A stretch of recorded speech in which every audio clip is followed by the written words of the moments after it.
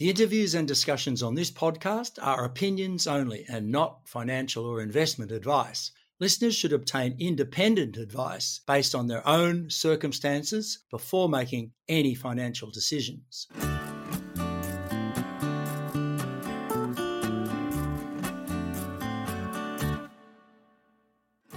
Hello, I'm your host Peter Strachan. Welcome to this Stockhead Rock Yarn.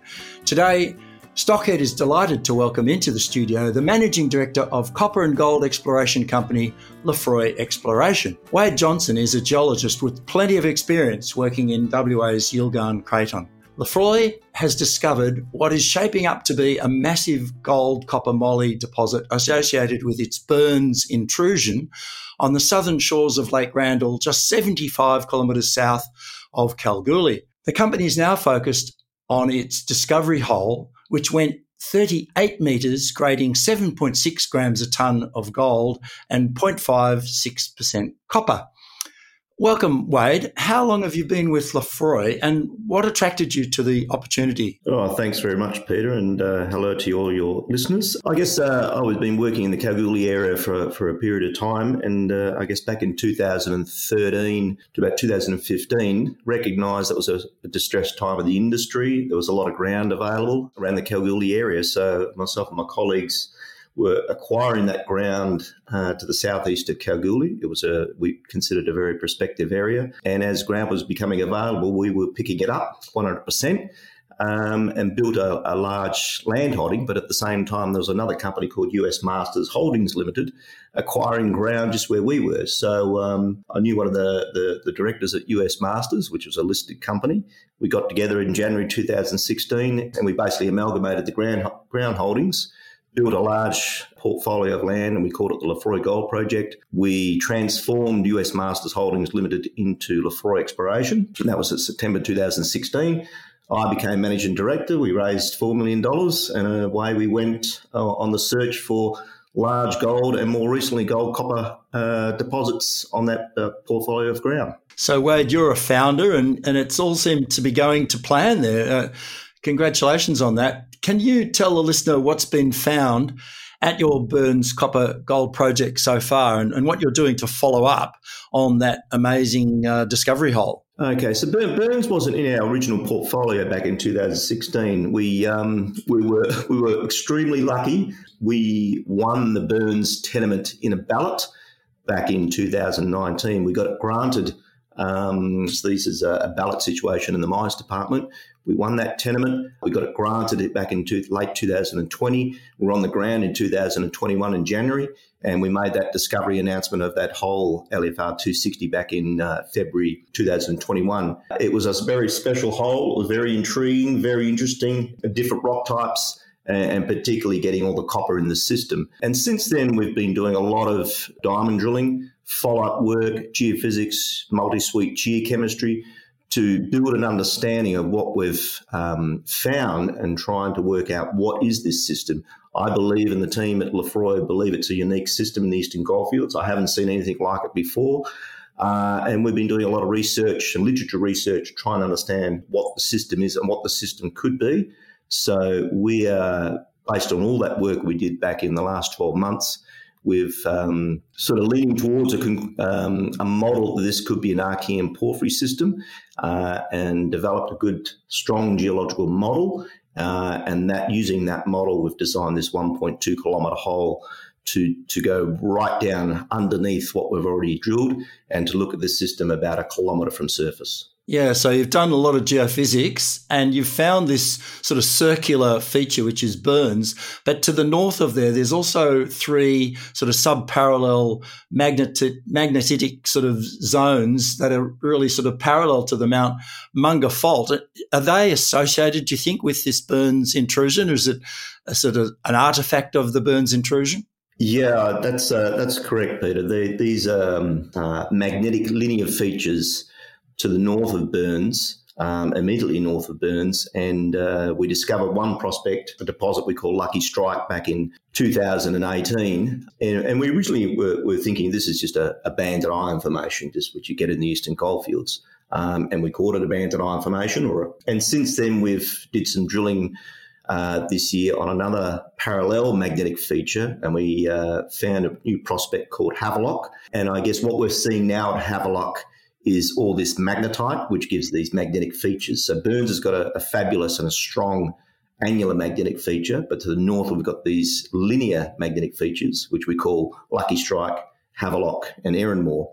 And the rocks we're seeing at Havelock, we see a lot of magnetite, which we see at Burns, and we see these dioritic intrusive rocks that are very similar to what we've seen at Burns. So we think now that these magnetic linear features are actually not BIF, they're actually part of a larger alteration system surrounding the annular magnetic feature we call the Burns intrusion. And those are largely gold-dominated mineralisations to the north. That's correct. So it's a Burns.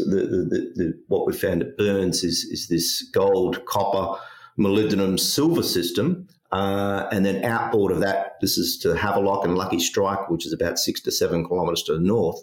We are finding gold mineralisation. So we think, based on this alteration, this magnetite alteration, all the geochemistry that we're doing, that we may have a zoned alteration system outboard of the Burns system we've found.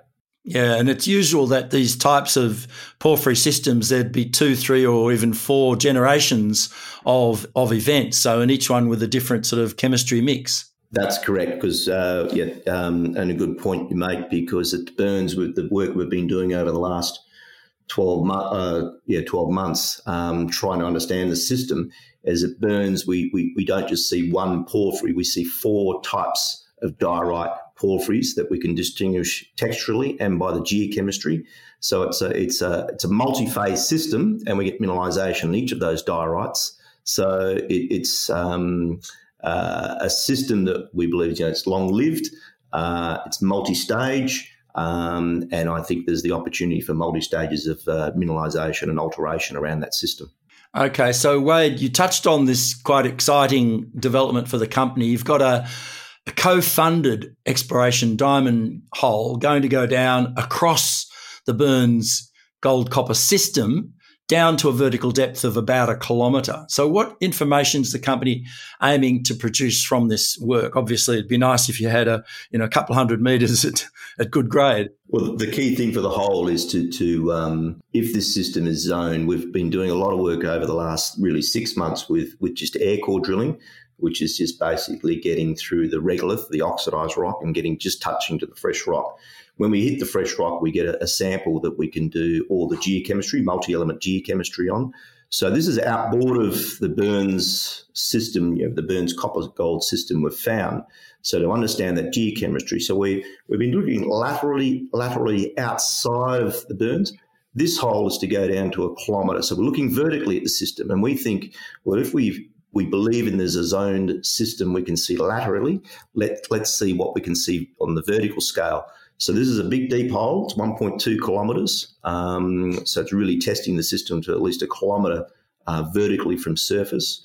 We're going well underneath the existing drilling we've done on what we call the baseline section. And what we're hoping to achieve is, obviously, we want to see a large porphyry or multi-stage porphyry system down there, but to see alteration in the basalt and also into the porphyry, and also to see a change in the mineralogy and the geochemistry from what we've seen near surface to what we see at the vertical extent. So are we going to see more, for an example, are we going to see more bornite? Are we going to see less gypsum, which has sulfides in it to change to another mineralogy? So we want to see the change in the system on a vertical scale. And then that's all working towards our building a model. What is this system, this unusual system we've found in the Eastern Goldfields? Indeed. So then the bornite's the real winner, because that's the high-grade copper mineralisation that everyone would like to have, better than the chalcopyrite, which is lower grade. That's right. We've seen, for the drilling we've done in the baseline section last year, we've seen bornite in the core. It's traces of the bornite, so it's there. But I guess the minerals we see, these are more near surface, the first 400 metres, 300 metres. So we're saying, well, if this is a large zoned mineralisation system, what are we going to see at depth? Are we going to see more bornite, less chalcopyrite, less of the gypsum?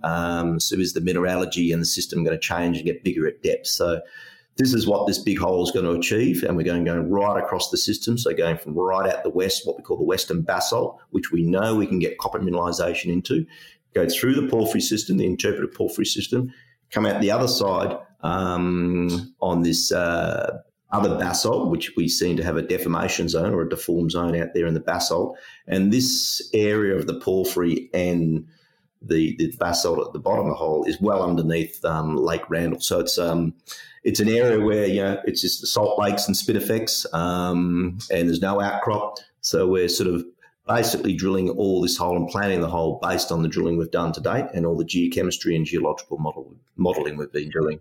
Well, I think significantly you've been able to get co-funding for this, which shows that people think it's technically a very useful thing to do. When will the work be finished, and when do you expect to see first assays and analysis of these cores as they come through?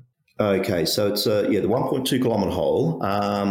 We think we're anticipating and expecting the diamond drilling on the hole to finish in mid-August.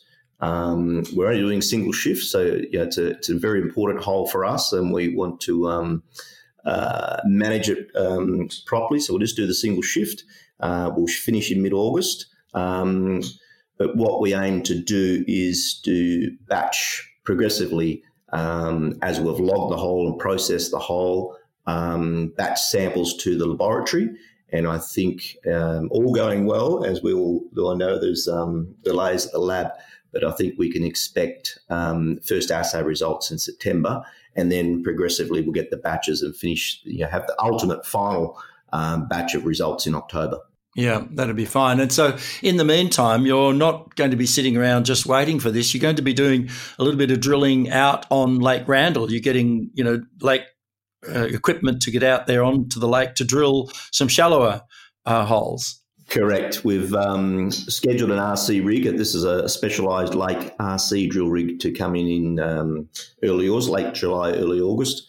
And our aim is there. It's sort of, I guess, it's a dual program we're doing. We're doing the big, deep drilling to understand the system on the vertical scale and to show it's got scale, up to 1 kilometre at depth. But at the same time, to complement that, we are getting an RC rig in to drill on Lake Randall and also onto the land to demonstrate and deliver a maiden gold copper resource by the end of the year. So that program will be underway, we hope, in August, and aim to deliver a resource by the end of the year. But that will give us it's a maiden resource, and the RC drilling, we know we can only go to a certain depth, but that will give us up to 200 metres from surface, a maiden resource on the system. And that's because the Burn system actually extends out into that lake area. It's different from the Havelock and Lucky Strike zones to the north. Correct. So the immediate Burns area on the edge of Lake Randall, so part of the Burn system is on the land, we call onshore, and obviously part of it goes and extends and it's open to the north onto Lake Randall. So this RC drilling, we'll be drilling on the lake and then extending south onto the land, and then we'll do the land-based drilling with RC as well. So we're going to test about a 500 metre to 800 metre strike length of the system we've defined from the existing drilling and the air core drilling we've done on the lake, and that'll be a grid-based system, and we hope to have all that finished mid later this year, and to deliver the resource. Have you defined this gold resources at Havelock and Lucky Strike and elsewhere along those areas, and what sort of grades are you getting? We haven't. We've delivered a resource back in 2020 for Lucky Strike, and that was a virgin gold discovery we made along that trend, and that's an 80,000 ounce resource, gold resource, and that is open at depth. So there's further work required at Lucky Strike, and more recently we've got to do follow-up work at Havelock to see and demonstrate there's another system there. But at the moment, the full focus is on Burns and to achieve this deep diamond hole and also the RC drilling. So, Wade, I note that the value investor, David Kroll's Noontide Investment, has bought 13.2% of your company. Who are the major shareholders and what support are they providing to you? So that's correct. The major shareholder is Goldfields, and Goldfields are our major shareholder, but they're also our joint venture partner on the Western Lefroy part of the Great Lefroy project. Lefroy spends its money at Eastern Lefroy, where Burns sits. And at Western Lefroy, that's a $25 million farm in a joint venture with Goldfields, our major shareholder. So they're in the stage 2 of that joint venture, and that requires Goldfields to spend $15 million by June 2024 on that package of ground. And the other major shareholder, as you say, is Noontide. And I guess below that is, I would call it the board. The board combined is about 20% of the holding of the company. So those three entities with Goldfields, Noontide and the board is nearly 45% holding within Lefroy.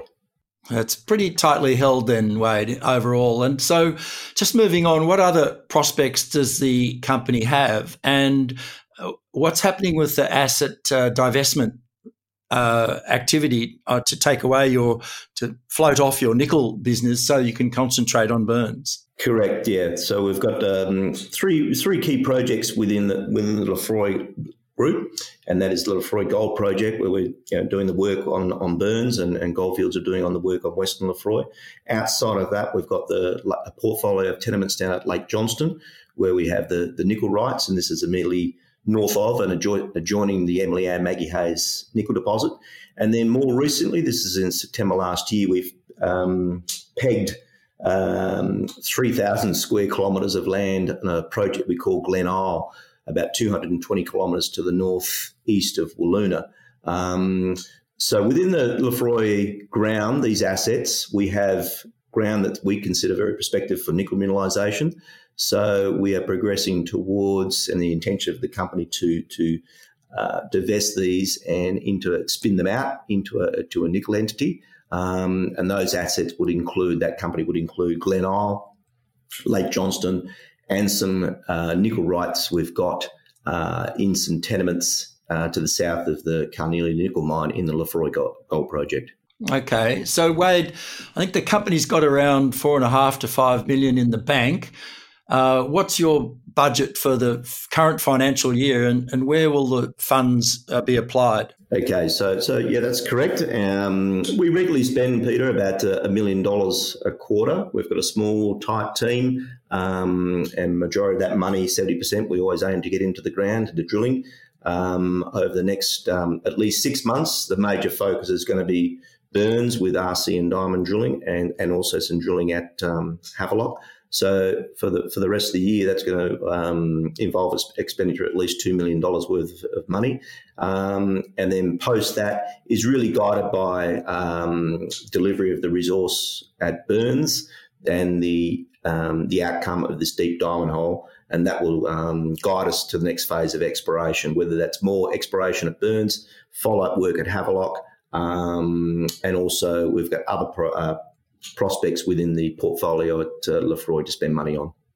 So it's a pretty busy time for you and your team, and we're going to be watching very closely for the results as they come out of the ground through August and September at the Burns project, and the additional gold drilling you're going to be doing up on the lake. So I think September is going to be a really busy time, and at the end of it, you'll be able to scratch your head and say, well, what do we do from here, and how big is this thing going to be? That's correct. It's an exciting time for Lefroy and for the team, and particularly where we've done a lot of geochemical work, geological modelling, looking at the system, looking at analogies around the world, and I guess we've been doing a lot of literature research to try and find out what Burns could be, or what is it, or what could have been analogous to. So the deep holes helping us to prove, is this an Archean porphyry system? And that could be a first of in the Eastern Goldfields of Western Australia. And as you know, the porphyry systems can be large mineral systems. So, it's an exciting time for Lefroy. Yeah, multi-billion tonne type target. So, Wade, thanks for coming in to Stockhead's Rock Yarn today and telling us all about Lefroy's activities over the next year or so. Okay, thanks very much, Peter.